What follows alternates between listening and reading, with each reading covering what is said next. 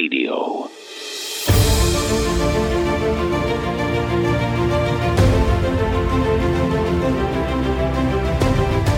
Welcome to the Terrorist Therapist Show on Renegade Talk Radio with your host, Dr. Carol. Though you may not realize that the ongoing threat of terrorism is affecting your life and that of your loved ones. Each week, Dr. Carol analyzes the hottest topics in terror and helps you and your family reach your dreams despite living in a time of terror.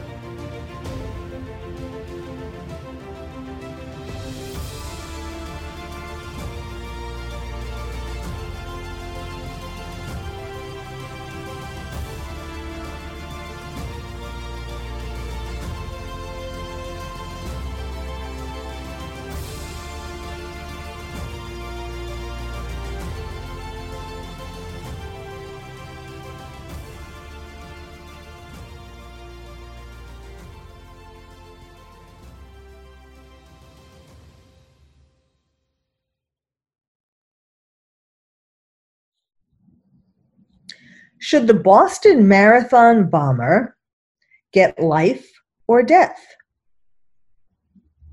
Welcome to the Terrorist Therapist Show. I'm Dr. Carol, a psychiatrist and your terrorist therapist. Well, some of you may be wondering, why are we talking about the Boston Marathon bomber? It seemed like that was all done and taken care of. His trial he was convicted in 2015, and the Boston Marathon bombing was on April 15th, 2013. The bomber that we're talking about is Dzhokhar Tsarnaev, the younger brother. He was 19 years old at the time of the bombing. And why is he in the news again? Perhaps you heard about it. If you did, it was just a mere blip in the news. And this was a very fascinating trial, and he is a very fascinating guy when you really look into his background. At the time, he was now I don't want you to think that I'm necessarily feeling sorry for him, although I guess to some degree I am, but he was a terrorist. and he did participate in the bombing that killed 3 people and injured more than 260. So this was the second worst terror attack since 9/11. So obviously, and he is incarcerated in Colorado in a maximum security prison. And that's not going to change. But the news is that a U.S. Court of Appeals has just overturned the death sentence for him and has ordered a new penalty phase trial. So they vacated the death sentence on counts 4, 5, 9, 10, and 14. And they remanded the case back to the district court with directions to hold a new penalty phase trial. So this is the question we're going to be looking at today. Should he get life or death? Should he, in other words, keep, right now, death was taken off the table.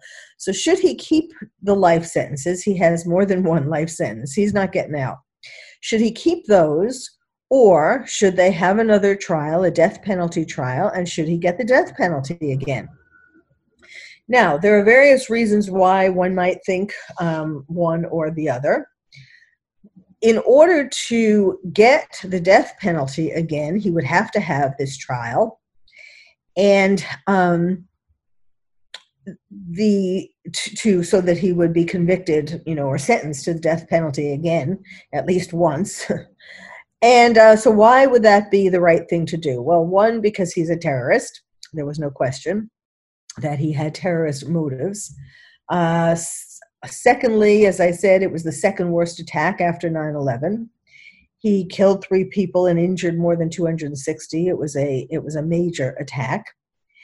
And if he got the death penalty, he would have no more enjoyment of life to the extent that one can enjoy it in a maximum security prison. He still has the gift of life, whatever that entails. And for him, that includes actually having women women who are, fans of his, sending him love letters and being, they came to his trial. There were lots of women who were very attracted to him. So, there's some pleasure in his life, even being in a maximum security prison. He can do different activities. He can write. He can do various things. Okay. So that would be, so does he deserve that? Does he deserve the benefits of being alive? So if you don't think so, then yes, we should have another trial and for the penalty phase, and he should be convicted yet again, at least once, of getting the death penalty. Now, what about not giving him the death penalty? That could happen if the prosecutors just agree to not have another trial and to just go along with the current convictions and sentences. And again, the U.S. Court of Appeals made it very clear that even though they overturned the death sentence, there's no way that he is going to get out of the prison. So why might there be a reason to not pursue the death penalty again and to just leave it as is, just life in prison, several life in prison sentences? Well, for one thing, it was his older brother who was the mastermind. Giving him a death sentence would give him martyr status as a terrorist.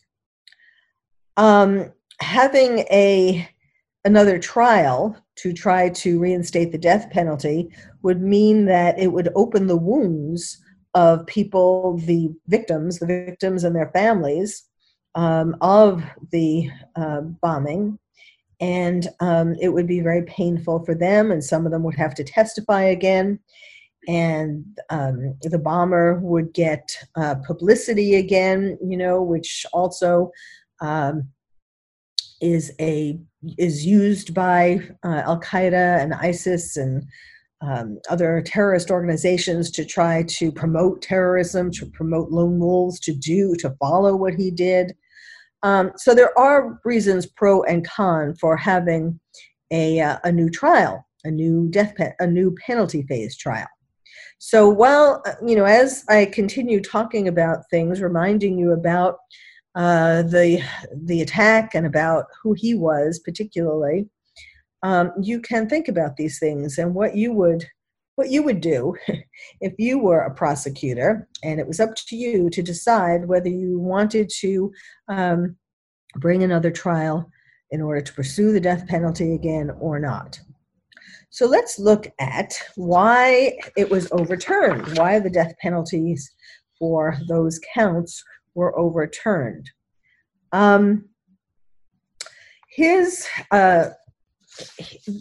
Johar's attorneys appealed to this First Circuit Court of Appeals in December 2019. Now, I don't know about you, but I didn't hear about that at that time, just heard about it now.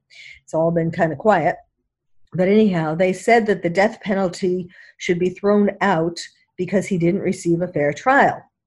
And they mention a number of things that actually, that proved to the Court of Appeals that, in fact, he didn't receive a fair trial. So one of the things that they said was that it should never have been in Boston. And in fact, at the time of the trial in 2015, they did make that case. They did make a motion, for why the trial shouldn't be held in Boston, especially it was held downtown. It was held right near where the actual bombing was. So needless to say, all of Boston and really all of America was distraught at this bombing. And how could it not influence the jurors? Well, you could say, well, where in Massachusetts could the trial be held that it wouldn't influence them? All of Massachusetts certainly was very much impacted emotionally by the bombing. But being in the center of Boston, right near where the bombing took place, was, of course, the worst place that it could be held. Now, another reason why his attorneys argued that this wasn't a fair trial, was that the judge didn't allow evidence in about his older brother, Tamerlan, who was really the mastermind, and that was part of the defense for Johar, was that it was really his brother. And I'm going to tell you something about the family, and you will see that had Johar been left to his own devices, it is very unlikely that he would have done, certainly not the Boston Marathon attack, and even questionable as to whether he would have done any attack. So we'll talk about that a little later. But the brother actually had been on a watch list, or it's very muddy waters in terms of just how much the Soviet Union reported about him, or Chechnya, how much information they gave to U.S. counterterrorism authorities. But there was enough that had been communicated, or enough. There was also a question about whether the brother had been involved in a murder. And so these kinds of things were not allowed into the trial of Johar. And as part of his attorneys wanting to prove that it was really the older brother who was the mastermind, and all of the bad things that the older brother did. So that was another thing. But most importantly, probably what the Court of Appeals may have considered most offensive that the judge in the original trial didn't do, was to question the jurors better, more in depth, to show that really they were biased before the trial began. Now, when Johar's attorneys didn't win the motion to move the trial out of Boston, the judge had said that he was going to do an even greater in-depth questioning of the jurors than he would have done in a normal case, to make doubly sure that the jurors were not biased, because it was being held in Boston, in the center, near the site of the attack. And in fact, what happened was he didn't. And when we come back, I'm going to talk to you about some really outrageous social media posts two of the jurors posted, and who denied this in the questioning, who wanted to be on the jury and really wanted to be on the jury because they already had made up their mind and wanted to make sure that Johar was going to get not only convicted, but presumably going to get the death penalty.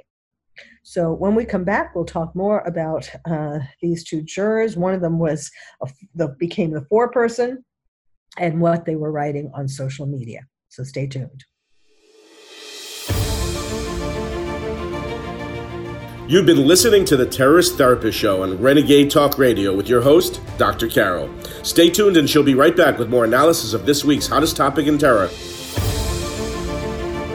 Now back to the Terrorist Therapist Show on Renegade Talk Radio with your host, Dr. Carol. Welcome back to the Terrorist Therapist Show, where we're talking today about revisiting the Boston Marathon bombing, with the question, should the Boston Marathon bomber, meaning Johar Tsarnaev, the younger brother, should he get life or death? This question is being asked again, even though he was convicted and sentenced in 2015, because an appeals court just overturned the charges for which he got the death penalty. So I'm asking you to put yourself in the place of a prosecutor and decide whether you would want to have another trial and try to get the death penalties reinstated, or whether you would just go along with keeping the several sentences of life in prison for which he would never get out anyway. So the interesting part is that, and that's where we left off, it's so interesting that now Twitter posts and other social media posts need to be considered. You know, when you do voir dire before a trial starts, and as you know, probably if you've been listening to other podcasts of mine, I sometimes mention that my day job is as a forensic psychiatrist and expert witness. So I find all of this particularly interesting. And when you do voir dire at the beginning, that's when you ask the attorneys on both sides get a chance to ask the jury questions, because you are trying to root out any juror who might be biased against your client if you're the defense attorney. I mean, depending upon which sides you're on, you want to try to find jurors, of course, who are going to be more sympathetic to your side rather than the opposing side. So, and jurors have to fill out, or potential jurors have to fill out forms where they ask about different things about their life that could potentially provide bias. And then also they are asked questions in open court as well, or not necessarily open, but in court, face to face. So as I was starting to say, it turned out that 2 jurors at least were biased. And they had proof of this when they made the appeal, because there were posts, they had the actual posts from social media.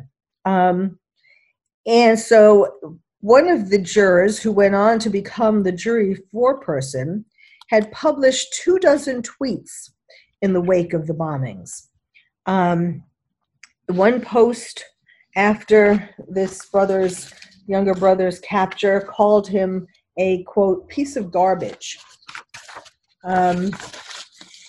She said that she was locked down, quote unquote, locked down with her family during the manhunt, and retweeted another post calling him a piece of garbage. And later she told the court that she hadn't commented on the case or been asked to shelter in place. So she lied. Bottom line, she lied. And, so why do jurors lie? Well, I mean, this was a very high-profile case. It was an exciting case. Clearly, this juror had, she had already made up her mind about him, and she wanted to be on the jury and wanted to be foreperson to be able to direct the results of the trial very strongly against him, clearly being on the side of the death penalty. Then also a juror, on the day of his sentencing, a juror changed her Facebook profile picture to a picture that said Boston Strong, which had been the rallying cry that was used after the bombing.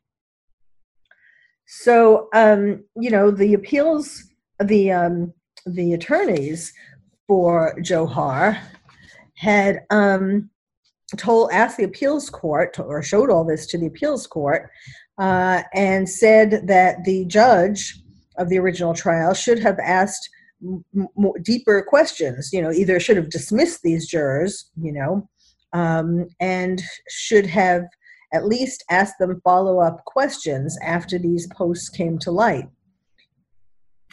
So, this was fairly convincing evidence that he had received an unfair trial, and that is why we are where we are right now. So, but what this means for trials in general is that it's not enough to ask potential jurors, what newspapers do you read, what television shows do you watch, to see whether they were biased, but also to ask them about their social media presence. What blogs do you look at? What posts have you written? These are things now that defense attorneys and prosecutors have to pay attention to, which really, in a way it's good because it's evidence if it's still there. If they haven't deleted their posts, and it's still there, then it's very helpful to show the bias of potential jurors. But if they, certainly they could have deleted them, or in the future, jurors can delete them if they have a certain axe to grind. So the appeals court decided that they were going to reverse convictions on charges that Johar was carrying a firearm in connection with his possession of a pressure cooker bomber. And just to remind you, Johar was 19 at the time that he and his brother Tamerlan, who was 26, went to the finish line of the Boston Marathon on April 15, 2013, as I said. And remember, there was video, we watched that video many times, right? Showing the brothers carrying the pressure cooker bombers in backpacks. And Tamerlan first set off a bomb. It was a pressure cooker that contained gunpowder and nails and BBs. And that bomb killed Campbell, a 29-year-old restaurant manager, and permanently injured several other people who lost their legs. Then Johar was carrying the second pressure cooker bomber that went off 12 seconds later and killed two people, a little boy, an 8-year-old boy, and named, what was his name? Martin Richard, and a girl, a graduate student from China named Lingzi Liu. And Tamerlan's bomb killed Christy Campbell. So clearly, it's amazing that only 3 people were killed, but obviously devastating for the families of these 3 people. But as I said, more than 260 people were injured. So this was a major, major terrorist attack. So now, what do we know about Johar?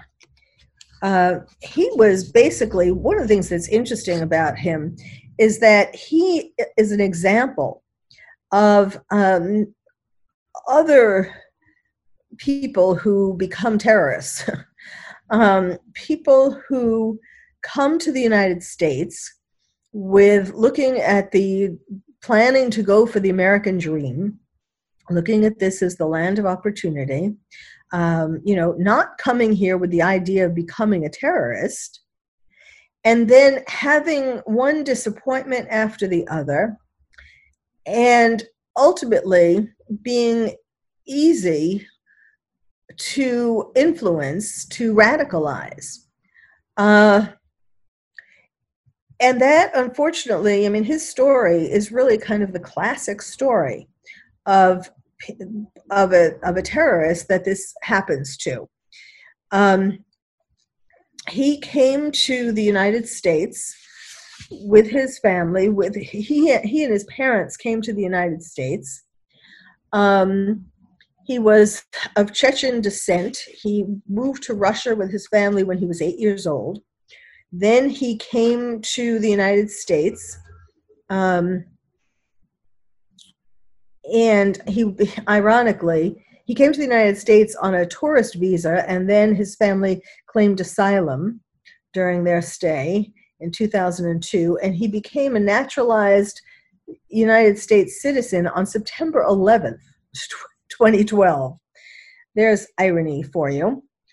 And he actually, whereas the older brother was always kind of seen to have problems, the older brother and two of the sisters of the family were left in the Soviet Union, or in that area, when the parents came with Johar originally. And so the older brother never quite fit in, even though when the older brother came, he did excel in boxing. And his dream was to become an Olympic boxer, and he wanted to fight for the United States. He wanted to represent the United States in the Olympics. And various things happened that that dream was quashed. And that was when he turned against the United States. And he was always the biggest influence on his younger brother, on Johar. In fact, a coach said that Johar followed after his older brother like a little puppy dog. Well, when we come back, I will tell you more about the family. It's very, very, very dysfunctional family, really, that had something to do with where they came from, but really, it could have been an American, a native-born American dysfunctional family. I mean, the same kinds of problems happen in people who are born in America. So, I mean, yes, were there additional problems coming as an immigrant? Yes, of course. But some of the problems, as you will hear, are things that happen to American families who started off being born in America. So stay tuned.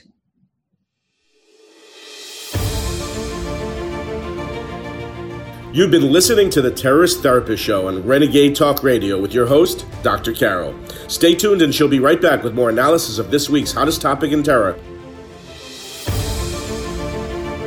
Now back to the Terrorist Therapist Show on Renegade Talk Radio with your host, Dr. Carol. And welcome back to the Terrorist Therapist Show, where we're talking today about, should the Boston Marathon bomber get life or death? Talking about how his death sentences were just overturned.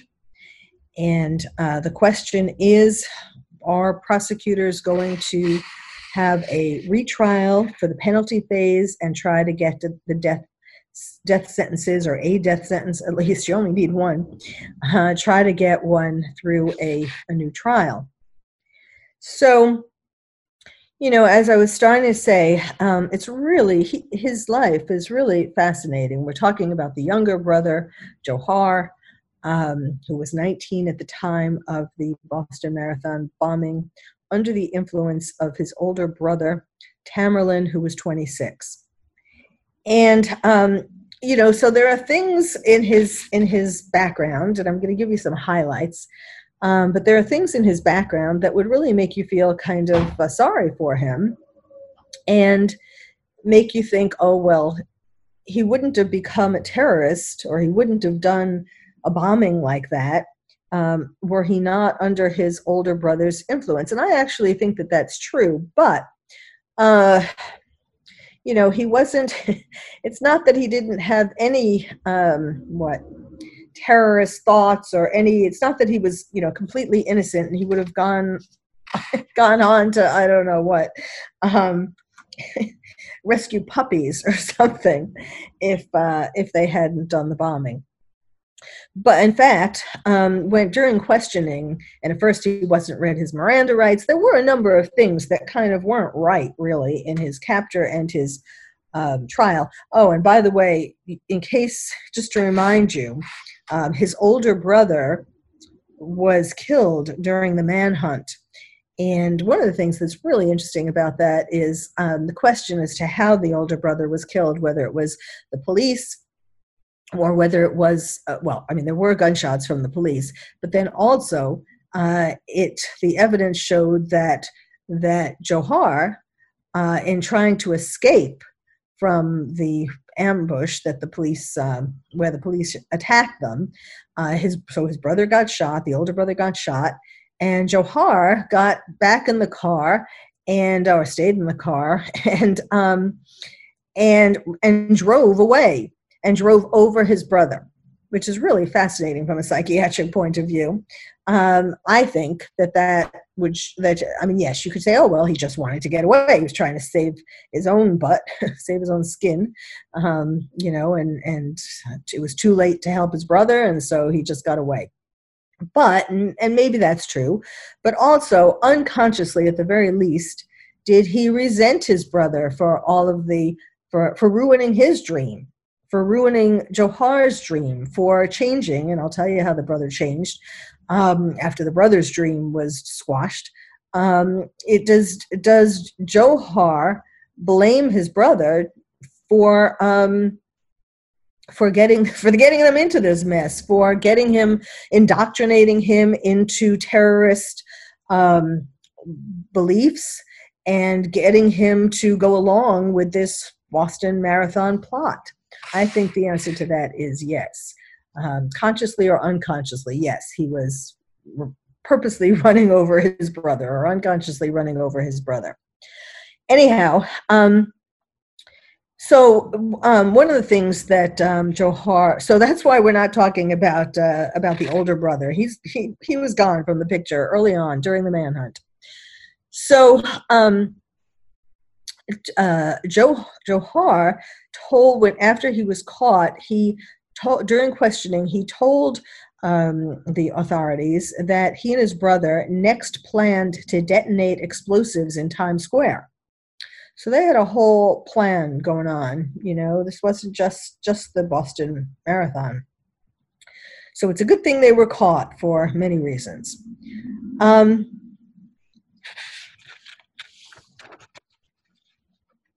Now, in 2002, when Johar was 9, the Tsarnaev parents and Johar came to the United States on a 90-day tourist visa, and then the father applied for asylum, citing his fears of persecution back in his ties, because of his ties to Chechnya, and he got asylum, and then they brought over the rest of the family.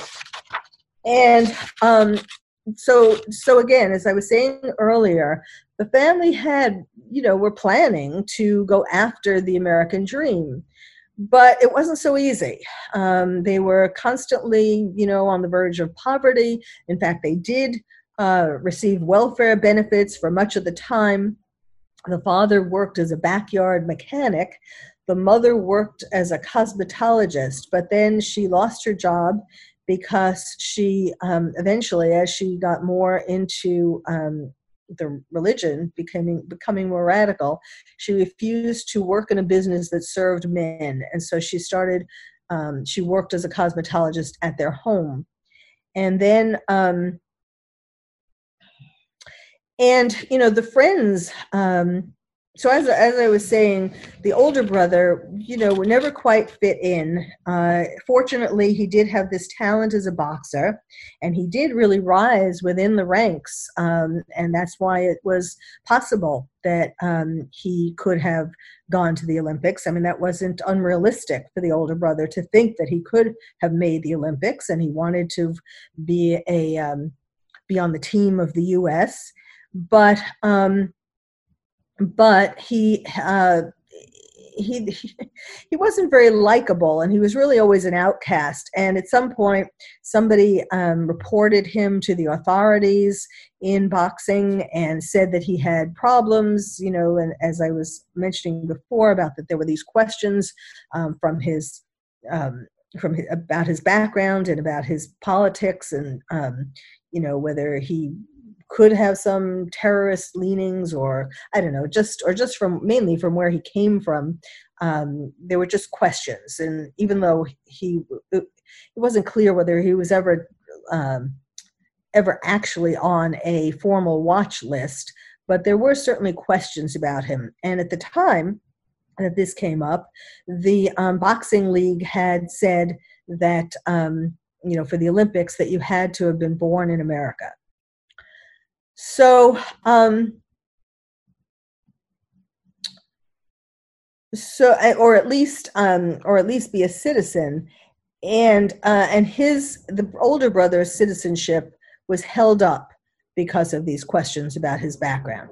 But anyhow, going back to the younger brother, Johar, everybody liked him. He was very popular.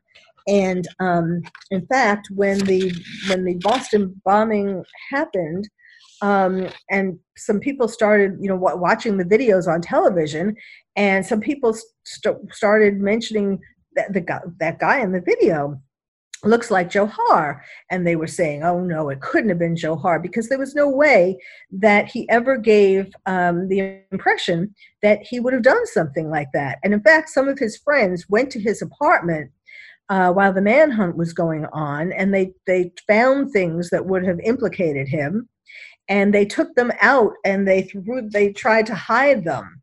They tried to protect him. That's how well liked he was. And he was Johar was a wrestler. He did very well in wrestling, and he got a scholarship to college. But he wasn't doing so well in college. This was at the University of Massachusetts, Dartmouth. So at the time of the bombings, that they went ahead with the bombings, he was basically flunking out of school, and he didn't have any money. He owed $20,000 to the college. His brother, older brother, had gotten married by that point, but he wasn't working anymore. The older brother, his wife was supporting him. And he, both because of and at some point before the bombing, his parents got divorced. Their parents got divorced, and they went back to Chechnya or the Soviet Union, and so they weren't around. And his mother, at a certain time, their mother was kind of a character. She was she became very Americanized. She would go around in high heels, and she was a cosmetologist, so makeup was important to her and so on. And she was so she was, at some point, she started getting into becoming radicalized. And the older brother had met a friend who was radicalizing him. And the mother favored the older brother. So nobody was really there. And the father had gone back to the old country, and nobody was really there anymore for Johar, except all his friends. And he was very good in wrestling. And he wishes afterwards, he said he wished that he had continued working in that. Yes, the mother wore stylish jeans, high heels, and short skirts. And she had tattooed eyebrows, permanent makeup, very glamorous. And early on in their life, people who knew them early on in their life in America, people who knew them said that they were a very cuddly family, that there was a lot of love, and it was a very, very good family. But as things got harder, as it was harder to make money, as they had to be on public assistance for a long time, as even that was making it hard, and then at the end, right before they perpetrated the attack, his brother Johar, when he wasn't at college, would live with his brother and the brother's wife, and they had a baby. And but they lost their Section 8 housing, and so they were going to have to move from the home that the family had lived in since they came to America. It was a small home, but it was their home, and now they had to move. So. The younger brother, Johar, had planned on he wanted to either be an engineer or a dentist, kind of seems, or he had or a nurse. He had different aspirations, but college turned out to be harder than he'd expected. He didn't like the college that he was at. He had to leave his friends behind. That it was in a different area, and he had to leave all his friends behind while he was at school. So he was basically lost. The younger brother was lost, while the older brother had become radicalized. The parents were back in the old country, and basically, Johar was feeling like he had nothing left to lose, like his dreams were squashed, just like the older brother's dreams were squashed, and just like his parents' dreams were squashed. Now, I am not saying that, they could have gotten other dreams. They could have. I'm not saying that it's anybody's fault other than themselves. But this is the kind of thing that happens And that makes people then start thinking about, as these two brothers did, what the United States was doing in the Middle East. And, it is true. I mean, I know there are going to be some of you thinking, what? She is feeling sorry for this guy who killed 3 people and injured over 260 of them. It's not that I'm feeling sorry for him, but I think that we can learn from this the danger signs, the warning signs, and maybe reach out to people before they are in a vulnerable position to be radicalized. So you decide, if you were a prosecutor, would you go for the death penalty or would you be satisfied with life in prison? Thank you for listening to the Terrorist Therapist Show. I'm Dr. Carol, your terrorist therapist. If you would like to find out more about terrorism from me, your terrorist therapist, visit my website, terroristtherapist.com. And if you're a parent or teacher and want to build stronger nests for your kids to become more resilient, check out my new award-winning book, Lions and Tigers and Terrorists, Oh My, How to Protect Your Child in a Time of Terror. It's the first and only book about terrorism for kids. You can find it wherever books are sold or directly from the publisher at terrorism4kids.com. Terrorism, 4, kids.com. I'm Dr. Carol, your terrorist therapist. Thank you for listening to the Terrorist Therapist Show on Renegade Talk Radio with your host, Dr. Carol. We hope listening to the show has made you feel calmer, more resilient, and more able to reach your dreams despite living in a time of terror. You can also check out past shows on Renegade Talk Archives for more insights.